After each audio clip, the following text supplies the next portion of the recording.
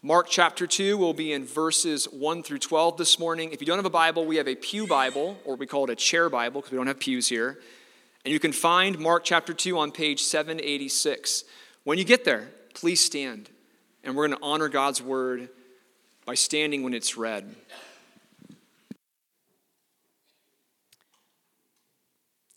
Hear the word of the Lord. And when he returned to Capernaum after some days, it was reported that he was at home. And many were gathered together so that there was no more room, not even at the door. And he was preaching the word to them. And they came, bringing to him a paralytic carried by 4 men. And when they could not get near him because of the crowd, they removed the roof above him. And when they had made an opening, they let down the bed on which the paralytic lay. And when Jesus saw their faith, he said to the paralytic, "Son, your sins are forgiven." Now some of the scribes were sitting there questioning in their hearts, "Why does this man speak like that? He is blaspheming. Who can forgive sins but God alone?" And immediately Jesus, perceiving in his spirit that they thus questioned within themselves, said to them, "Why do you question these things in your hearts? Which is easier, to say to the paralytic, 'Your sins are forgiven,' or to say, 'Rise, take up your bed and walk'? But that you may know that the Son of Man has authority on earth to forgive sins," he said to the paralytic, "I say to you, rise, pick up your bed, and go home." And he rose and immediately picked up his bed and went out before them all, so that they were all amazed and glorified God, saying, "We never saw anything like this." And this is the word of the Lord.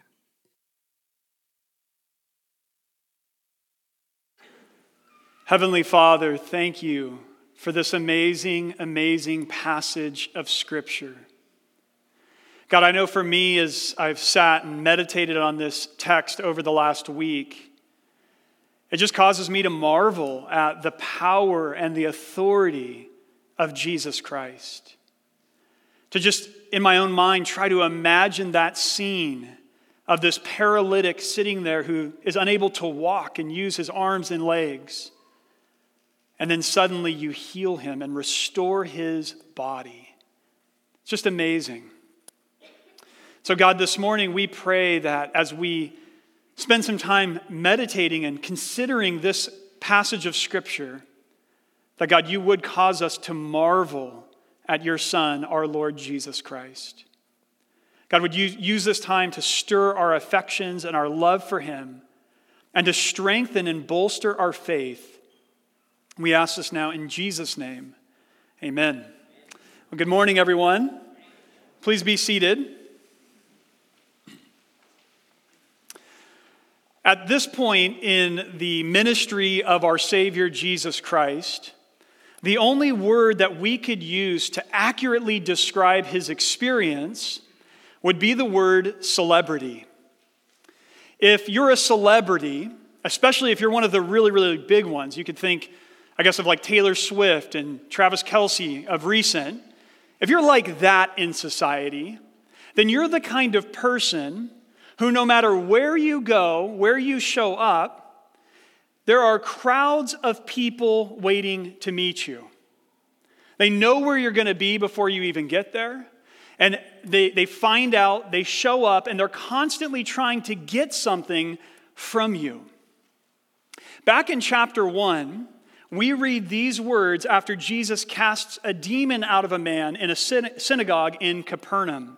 This is verse 28. It says, "Immediately his fame spread throughout all the region around Galilee." So his fame was spreading far and wide.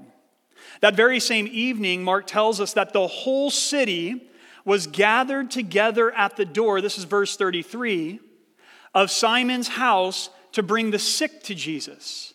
So now the whole city's there. The following morning, Jesus was off alone in a desolate place, and he's praying to the Father. And when the disciples finally find him, here's what they announce to him. They say, Jesus, everyone is looking for you. And then finally in verse 45, as chapter 1 comes to a close, after Jesus heals a leper, we read this. It says, Jesus could no longer openly enter a town, but was out in desolate places, and people were coming to him from every quarter. The people could not get enough of Jesus. They were hearing the stories about his incredible teaching and his powerful miracles, the ways that he's healing people and touching people and restoring people. And these stories are spreading like wildfire, and people are beginning to come from really, really long ways away to just get a glimpse of this man, Jesus, who has come from Nazareth. Who is he? And he did what? Were probably the ongoing questions of the day. And this is the backdrop to what we've just read here this morning in Mark chapter 2. Jesus, again, is sort of riding a wave of popularity right now, and everybody is clamoring to get to know who he is. They just want to be in his presence and see what he's going to say or what he will do. Now, if I were to ask you this morning, what do you think this passage is about? Mark 2, 1 through 12. What do you think this passage is about? What would you say to that? You don't have to say it out loud. This isn't a public test right now. But just answer that internally. What do you think the text that Jaylene just read for us is about? Now, if your answer is, well, I think it's about the healing of the paralytic, that would be a great answer. In fact, that's what the heading of most of our Bibles say, right here before chapter 2. It's Jesus healing a paralytic. That's a major feature in this passage, to be sure. I mean, it just consumes you as you read it, this incredible healing that Jesus performs. But that's not ultimately what these 12 verses are about. In the field of journalism, there's an expression that says, don't bury the lead. And the idea is, when you're writing a piece, you really want to get the big idea out there up front. Oftentimes, nowadays, they just capture it in the heading or the title of whatever the piece is going to be, and that's clickbait for all of us. But you don't want to bury the lead. You don't want people to have to figure out what you're actually getting at 4 or 5 pages into the article.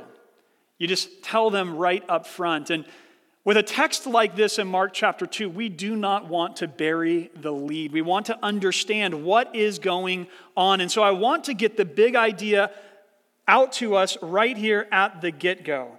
Look down at verse 10. This is where everything's going to reach the main point. But that you may know that the Son of Man has authority on earth to forgive sins, he said to the paralytic, I say to you, rise, pick up your bed, and go home. Maybe you've already seen it there in verse 10. This is the big idea. This is the point that Jesus wanted all of the people in this house to walk away with. He was trying to help them to understand that he has authority to forgive sins. Jesus of Nazareth has authority to forgive sins.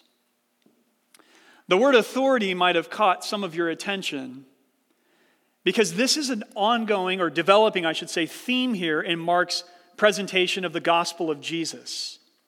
Earlier in Mark chapter 1 in verse 22, we read there that Jesus taught the scriptures not like the scribes would teach, but he taught the scriptures as one who had authority. So we learn there in chapter 1 that Jesus, his teaching was authoritative teaching. It was unique. It was different. It actually came from God. But now here in chapter 2, we're learning that Jesus has authority to forgive people's sins. And as it turns out, the authority to forgive a person's sins is an authority that belongs to God. And therefore, it's a godlike authority. The title of this morning's sermon is just that. It's Godlike Authority. So with this story's lead in mind, let's now work through the text and see how Jesus gets to making this point in verses 10 and 11. Let's start right at the top in verses 1 and 2 with the setting. We do not know for sure how much time has passed between the end of chapter 1 and the beginning now of chapter 2. It could have been a few weeks. Possibly it was even a couple of months. We just have no idea. But Jesus, as this chapter begins, stealthily re-enters the city of Capernaum, which has become his base of operations. Let's just reread it in verse 1. And when he returned to Capernaum after some days, it was reported that he was at home. Now, the home that it's referring to is likely the home of Simon and his brother Andrew, which Jesus had ministered out of before back in chapter 1. But of course, just like with celebrities today, word gets out that Jesus is there. Okay, it says there in verse 1 that it was reported. People start telling other people, hey, Jesus is back. He's in Capernaum again. He's over at Simon and Andrew's house, and before long, this secret spreads everywhere. It's very hard to keep secrets in a small town, and Capernaum's not a very big place. And so as the people learn that Jesus is back and he's at this particular house, the crowds begin to show up because they want to see Jesus and hear from Jesus again. And so as they gather together, Jesus takes the opportunity now to begin ministering once again to the people of Capernaum. Now, the last time that he ministered to them, they had brought all of the people to this very house at sundown, and Jesus was healing lots and lots of people and driving out lots and lots of demons, and that was the ministry that he was doing. But now as the crowds fill this house once again, Jesus leads a home Bible study. Look at verse 2. And many were gathered together so that there was no more room, not even at the door, and he was preaching the word to them. That'd be an awesome thing to underline. And he was preaching the word to them. Now, Mark depicts the scene here as standing room only. Right? I mean, the people are packed out in this house. Maybe there's 40, 50 people here, but it's standing room only. There's not even room in the entrance of the door anymore. There are people everywhere. The crowds have gathered. And Jesus is preaching the word to them. Jesus is doing the very thing that he came to earth to do. Remember a couple of weeks ago, we discussed how this was the focus of Jesus' earthly ministry. So often our attention as we read the Gospels is drawn to the miracles of Jesus. So we read this text and rightfully so, we just go, oh my gosh, I can't believe he healed this paralyzed guy. But Jesus' focus, his attention was primarily on preaching the gospel of God to the people all over Israel. In Mark 1:38, we read that he said to his disciples, "Let us go on to the next towns, that I may preach there also, for that is why I came out." This is why I'm here. I'm here to preach the gospel. And so he's in this crowded living room, and he is preaching the word of God to the people. But suddenly there's an interruption. And this moves the narrative forward. The interruption is found in verses 3 and 4. Let's reread it. And they came bringing to him a paralytic carried by 4 men. And when they could not get near him because of the crowd, they removed the roof above him. And when they had made an opening, they let down the bed on which the paralytic lay. I mean, what a crazy thing to witness, right? The people are gathered. They're sitting attentively, like all of you wonderful people are sitting attentively here this morning, and they're listening to preaching just like we are this morning.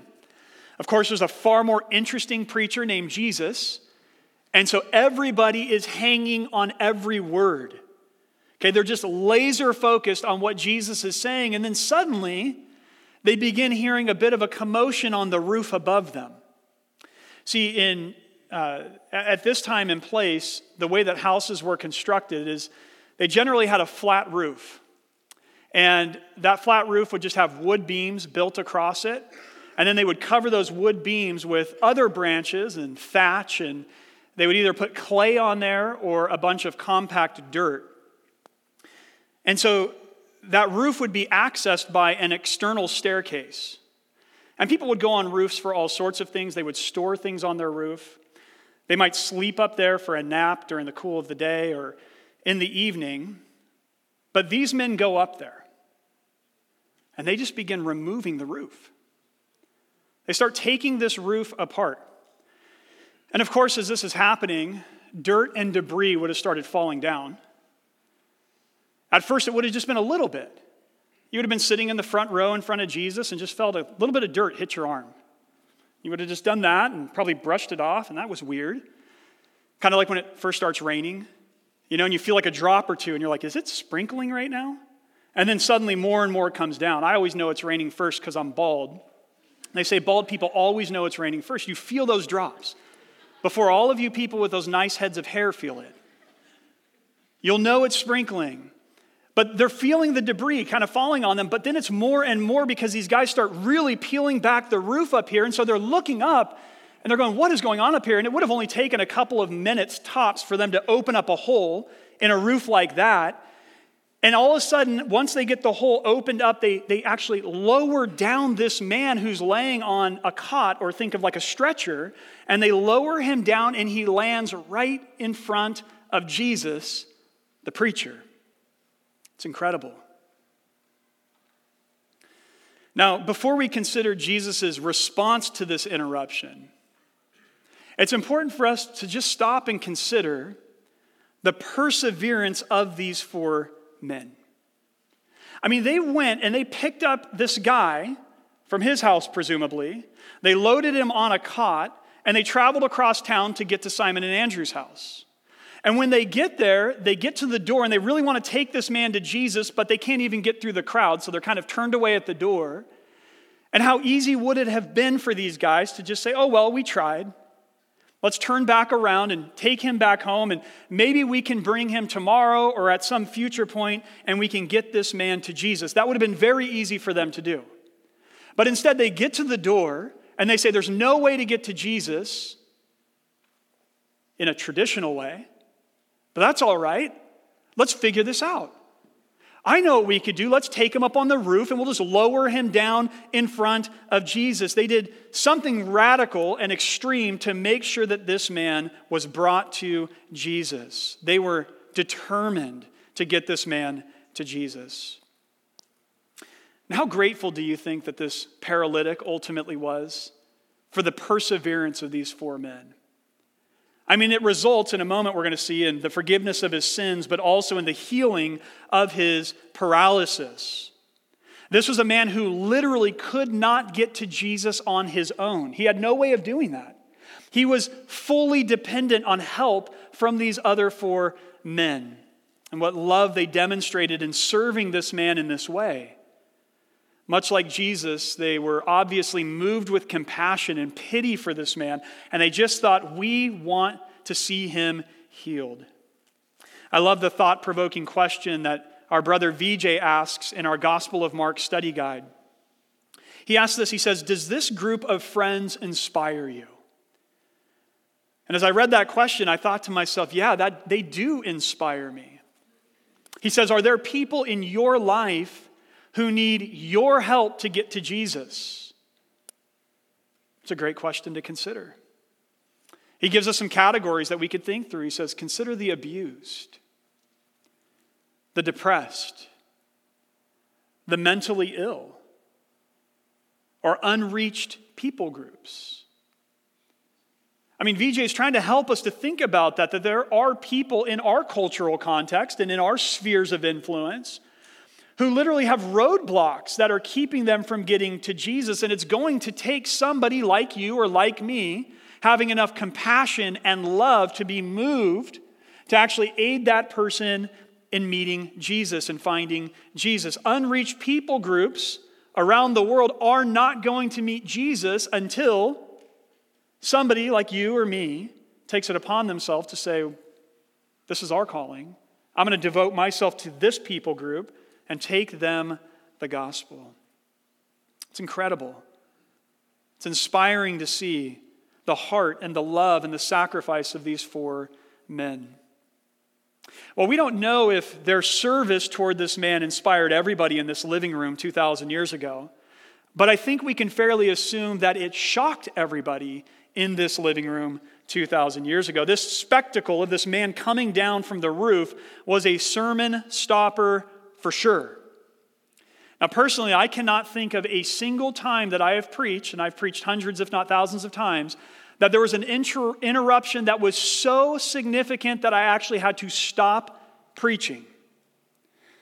I've come close. I recall one time I was preaching chapel at Cal Baptist University, and I just get up into the pulpit, and we're in their gymnasium, and there's probably, 1,500 students there, and I start sharing the introduction, and I look up, and I start seeing students doing this. Because there's a bird that is flying around the gymnasium, and it's dive bombing at different people. And I'm just like, you messenger of Satan. That's what I'm thinking. But it takes all of 10 seconds, 20 seconds for every student to tell another student, and everybody knows, and everybody's looking at this bird. And I'm like in my introduction, which is really critical. Like, you need to capture people's attention, right? And these are college students, so it's even more critical. And I'm this close to just throwing in the towel and being like, we're just going to stop. Let's talk about the bird here. Let's see if animal control can come and fix the problem. I'm that close to stopping when, by God's grace, this bird just flies and lands up in the rafters, and it didn't come down for the rest of the message. So I didn't have to stop the sermon. I came very, very close with that distraction. But a bird flying overhead versus a paralytic being dropped down in front of me while I'm preaching are very different. And I can guarantee you if that happened this morning, we would be stopping and we'd be considering the new circumstances. And that's what happens here with Jesus. This, in one sense, is a sermon stopper. But in another sense, I want you to notice that it actually becomes a sermon starter. Look at what Jesus does in verse 5. And when Jesus saw their faith, he said to the paralytic, "Son, your sins are forgiven."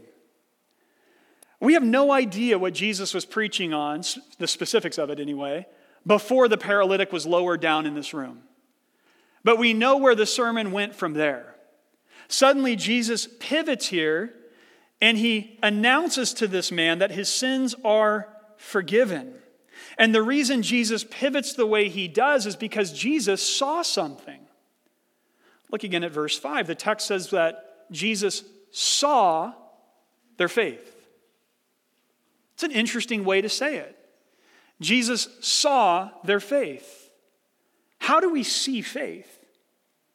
I mean, by definition, isn't faith kind of an internal, private thing that a person has? It's your beliefs, it's your ideas, it's your faith.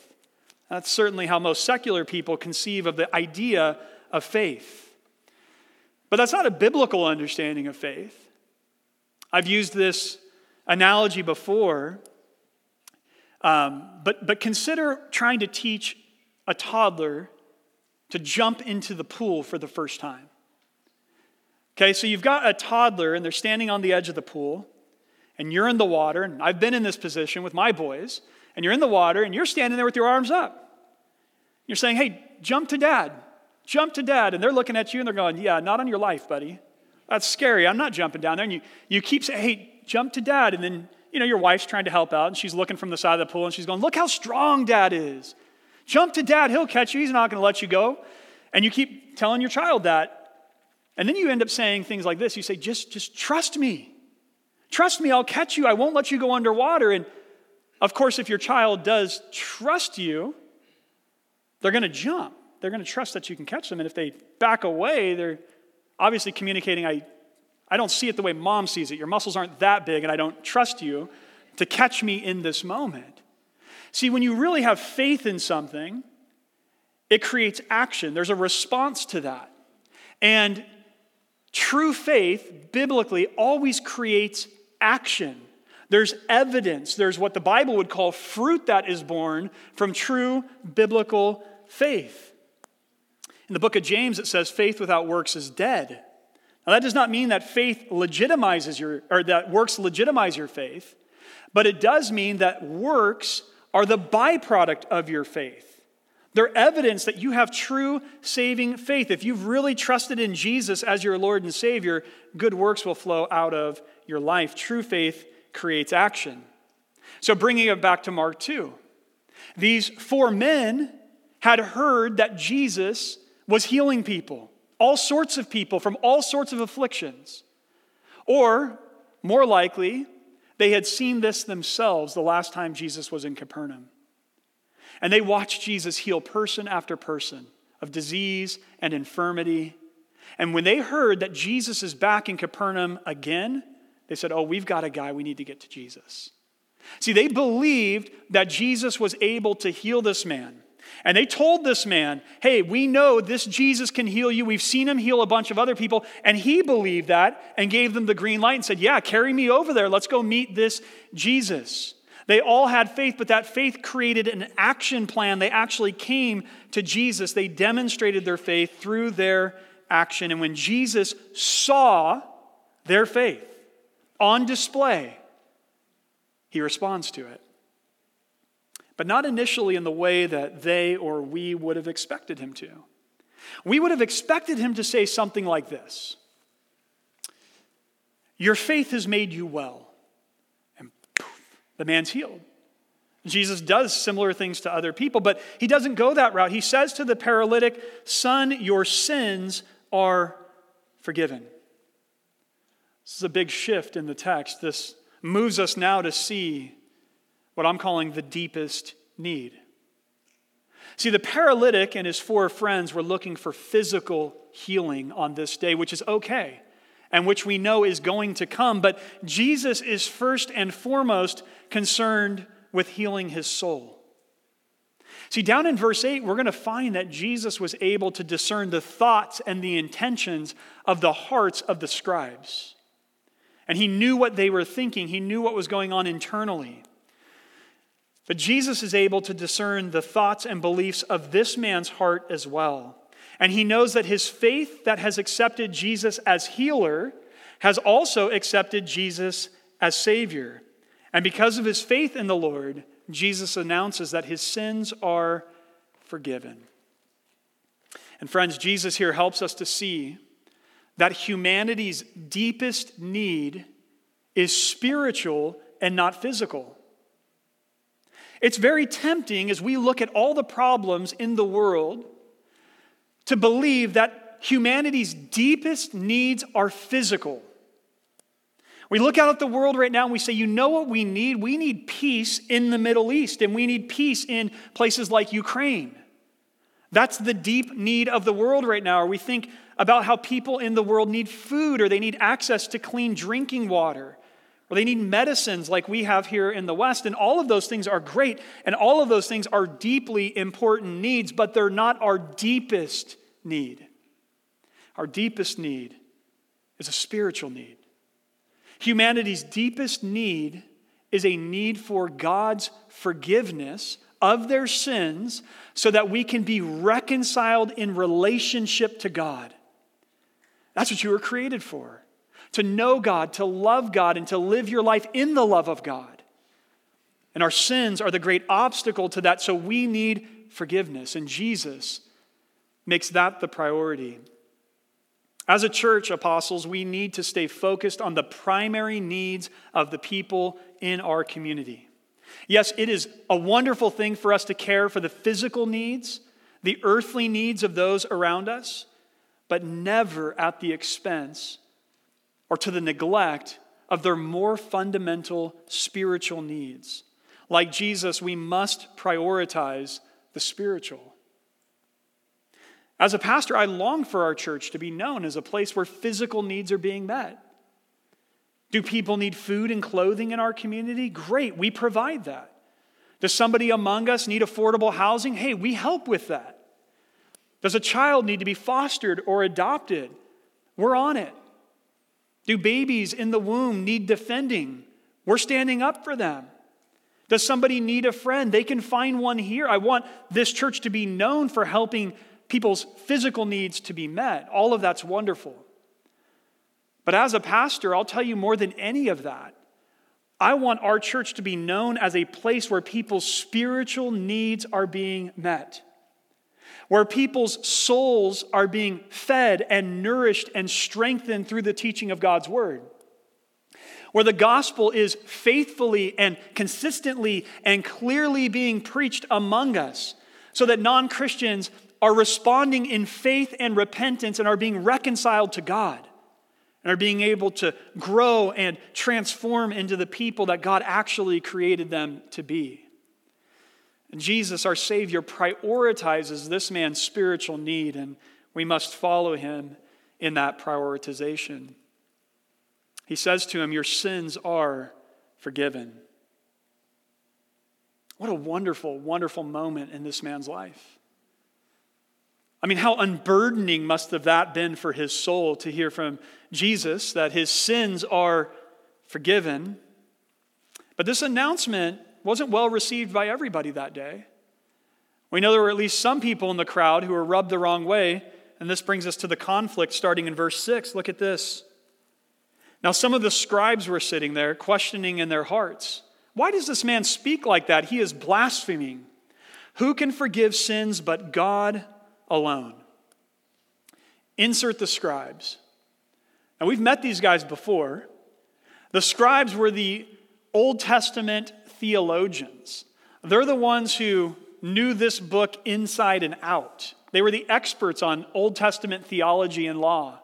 And their interpretations of the Old Testament were sort of the gold standard in Israel. They were the teachers that everybody respected and looked up to. In Luke's gospel, we find out that they're joined by another group of people called the Pharisees. This is Luke 5:17.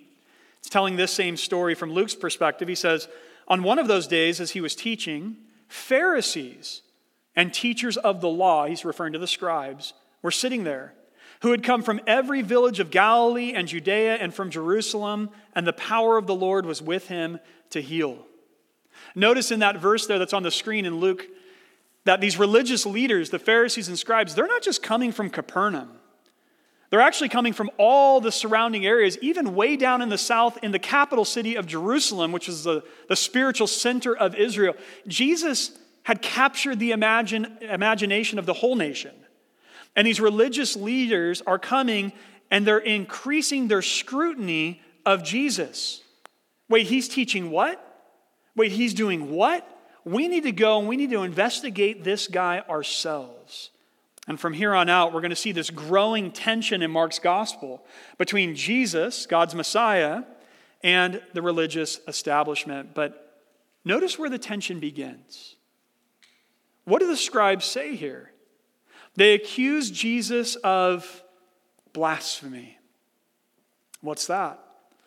Well, blasphemy is to speak irreverently about God or sacred things. And notice why they are making this claim about Jesus. Their reasoning is like this. They're saying, in claiming to forgive this man's sins, Jesus is claiming to do something that only God can do. That's God's prerogative to forgive people of sins. Our sins as human beings are against God first and foremost, and He's the only one who can forgive us. And so they're sitting there and they're reasoning within themselves. They're saying, that's blasphemous. Who does this guy think he is to tell this man that his sins can be forgiven? He has no right. Now, of course, they don't vocalize this. The scriptures tell us that they're just saying this in their own hearts, in their own thought life, but Jesus hears it nonetheless. Look at verse 8. And immediately Jesus, perceiving in his spirit that they thus questioned within themselves, said to them, "Why do you question these things in your hearts?" They must have been freaked out when Jesus said that. Right? I mean, how alarming would that be? You're sitting in Bible study, and Jesus says something, and you start questioning in your heart, and then he tells you the very thing that you're questioning in your heart. Jesus, perceiving in his spirit, so he knows what's going on. What does this tell us about who this Jesus might be? He knows what they're thinking. And because he knows what they're thinking, he uses this opportunity to make a stunning revelation about himself. And now we're driving toward the main point of Mark 2, 1 through 12. We see now the authority to forgive. Look at the leading question that Jesus asks in verse 9. Which is easier to say to the paralytic, your sins are forgiven, or to say, rise, take up your bed, and walk? So which is easier? To look at a person and say, hey, your sins are forgiven, or to look at a paralytic and to say to that person, rise, take up your bed, and walk? The answer is obvious, isn't it? Right? Because if I were to say to Nathan, your sins are forgiven you, there's no way for anybody in this room to actually test or verify whether that's true or not. I mean, has God actually in heaven taken a whiteboard to Nathan's life and erased every sin he's committed? Has that actually occurred? We couldn't test or verify that. So I could say that to Nathan, I could say that to every one of you all day long, and nobody could ever accuse me of lying or question whether or not what I was saying actually happened. But as Jesus points out, if we had somebody who was paralyzed, think of a quadriplegic, and I were to say to that person, rise, take up your bed, and walk, we can all test that immediately in real time. Does that person get up and begin to walk or not? And if they don't, you all know we're dealing with a false teacher here. If that person does, well, then who knows what we're dealing with? But they're about to find out. So Jesus leads in with this question, and certainly the scribes and the Pharisees would have been sitting there going, well, clearly, it's rise, take up your bed, and walk. So after setting them up, look at what he says in verse 10. But that you may know that the Son of Man has authority on earth to forgive sins, he said to the paralytic, I say to you, rise, pick up your bed, and go home. And he rose and immediately picked up his bed and went out before them all, so that they were all amazed and glorified God, saying, we never saw anything like this. Incredible. All these people just witnessed this man being lowered down on a cot, laying there with paralysis in front of Jesus. And now Jesus tells him to get up off of his bed and walk out, and he does. He literally gets up in front of the room. Again, it's standing room only, so he's like, excuse me, pardon me, excuse me. As he's making his way back out, I'm out of here. I'm just going to run, Forrest, run, like all the way home because I haven't been able to do this.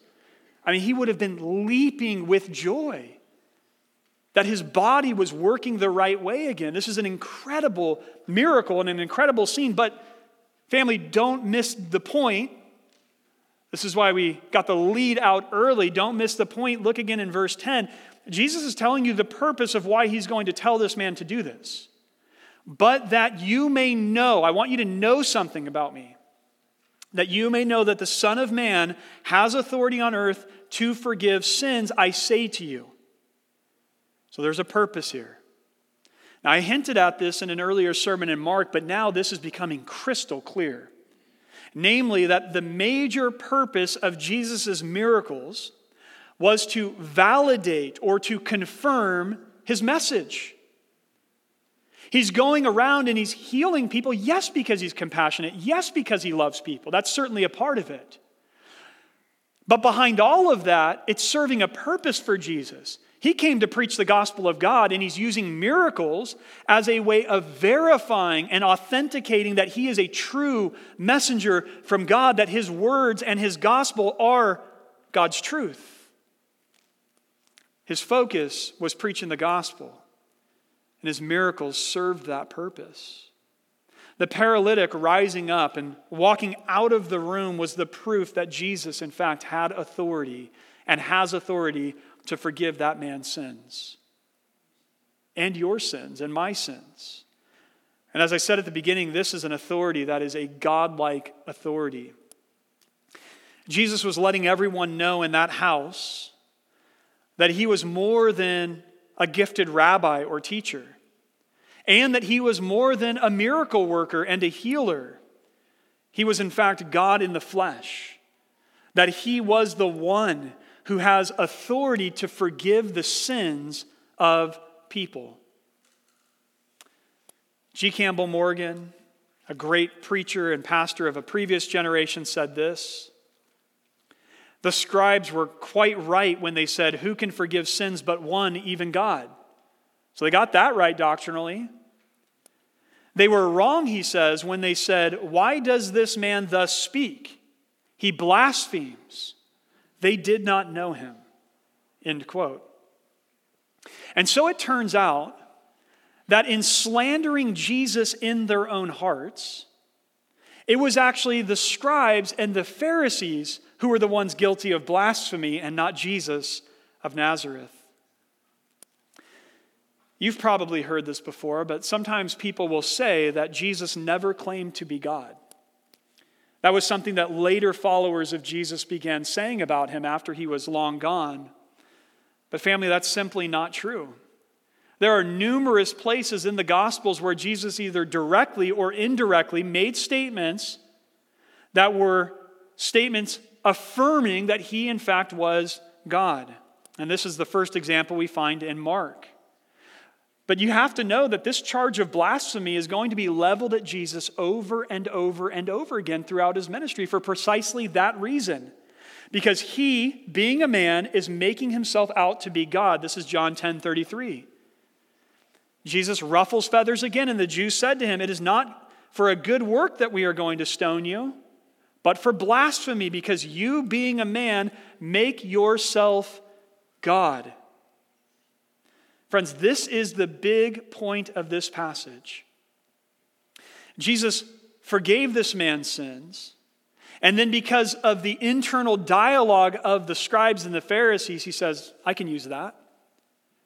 I'm going to teach these people something today. I'm going to teach them that I have the authority to forgive sins because I, in fact, am not an ordinary man."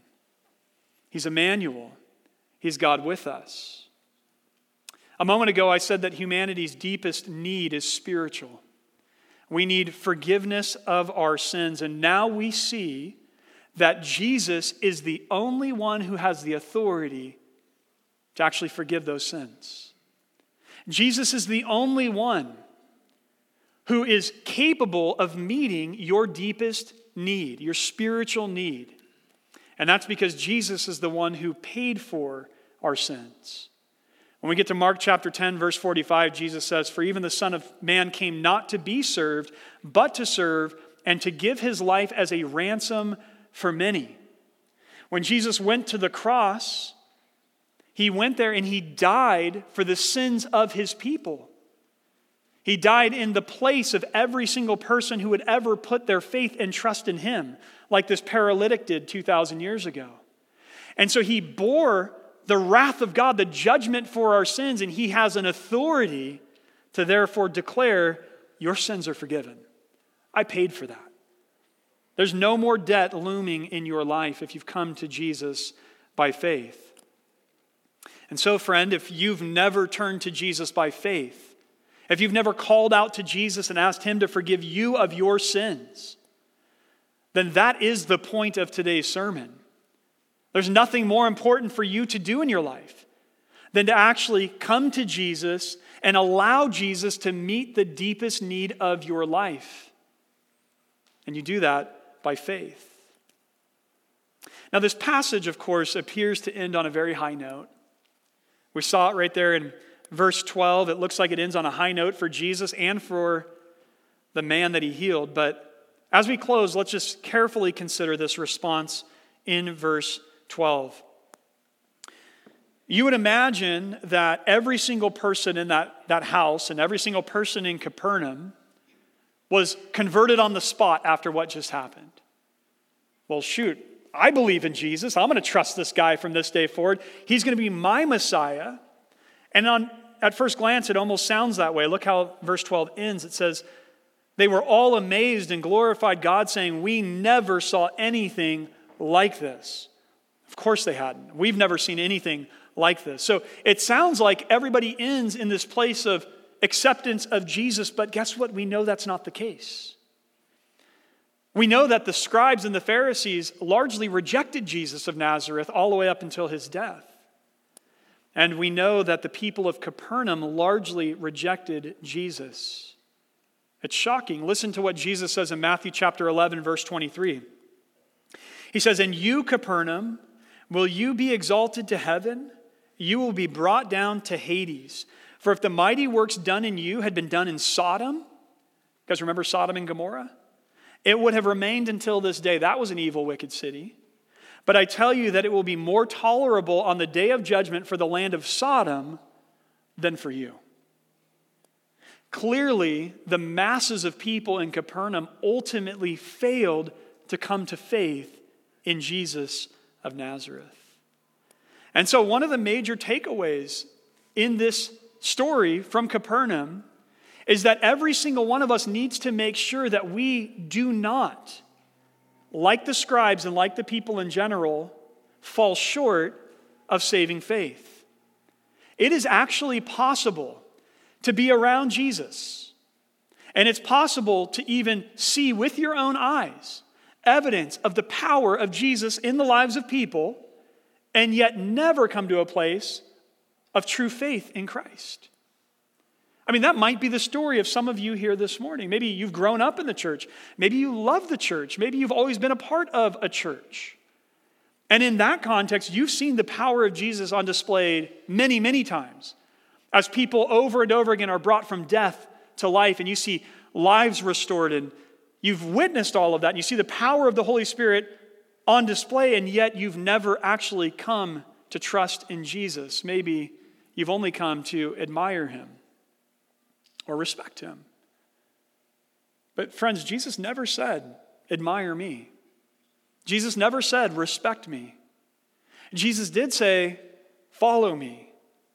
That's the call. We have to actually entrust ourselves to him and begin to follow him. All of us need to make a conscious decision to put our faith in Jesus. And whenever a person does that, they have the assurance of God's word that their sins are forgiven. And because their sins are forgiven, they can have the hope of the resurrection. In closing, it should not be lost on us that Jesus forgave this man's sin and restored his body. Both things happen in Mark chapter 2. And that's as it should be. The gospel of God is big enough to include this man's healing as well. See, sometimes as Christians, we talk about the gospel in limited or shrunken ways, as if the gospel is only about the redemption of our souls. But the gospel that Jesus preached, and later that the apostles preached, is not just about the salvation of souls. It's also about the restoration of all of fallen creation. And the healing of this man's body is a picture of the restorative work that Christ's death and resurrection will effect on all of creation. And from time to time, just like with this paralytic, God delights in supernaturally healing people in this day and age as evidence, as a foretaste of the work that he will do at the end of the age. Ever since the fall in Genesis 3, all of creation has been subject to death and decay. But we know that at the return of Christ, he will renew all of creation, ushering in a new heavens and a new earth. And of course, included in that restoration is the restoration of our bodies if we have put our faith in Jesus Christ. Here's what Paul says in 1 Corinthians 15. "So it is with the resurrection of the dead. What is sown is perishable. What is raised is imperishable. It is sown in dishonor. It is raised in glory. It is sown in weakness. It is raised in power. It is sown a natural body. It is raised a spiritual body. If there is a natural body, there is also a spiritual body." And so while it's true that Jesus on this day healed this man to prove that he has authority to forgive sins, it is equally true that he healed this man as a foretaste of what every child of God will experience at the resurrection. Everything that is wrong and broken in our bodies will be made right. Gloriously right. More right than they've ever been right before. And so, we're beginning now to get some clearer answers to the questions that were swirling about Jesus in Capernaum. Who is he? And he did what? This Jesus is the God-man. He's the forgiver of our sins, and he's the redeemer of all that is broken. And this should leave every single one of us amazed and glorifying God, saying, we never saw anything like this. Let's pray.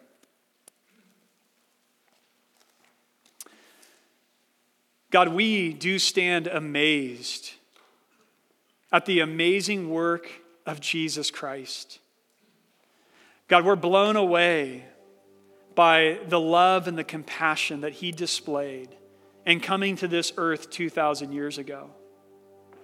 And God, we are thankful for the good news that he preached to the world, and then the good news that he actually effected in the world through his death and his resurrection. And Father, we pray that you would continue to strengthen and grow our faith as followers of Jesus Christ. That we would look to him day in and day out as the only one who can meet our deepest needs. That we would cast all of our faith and our trust upon him. Thank you that in Christ our sins are forgiven. Thank you that in Christ we also are called sons of God, as this paralytic was, because our relationship with the Father has been restored.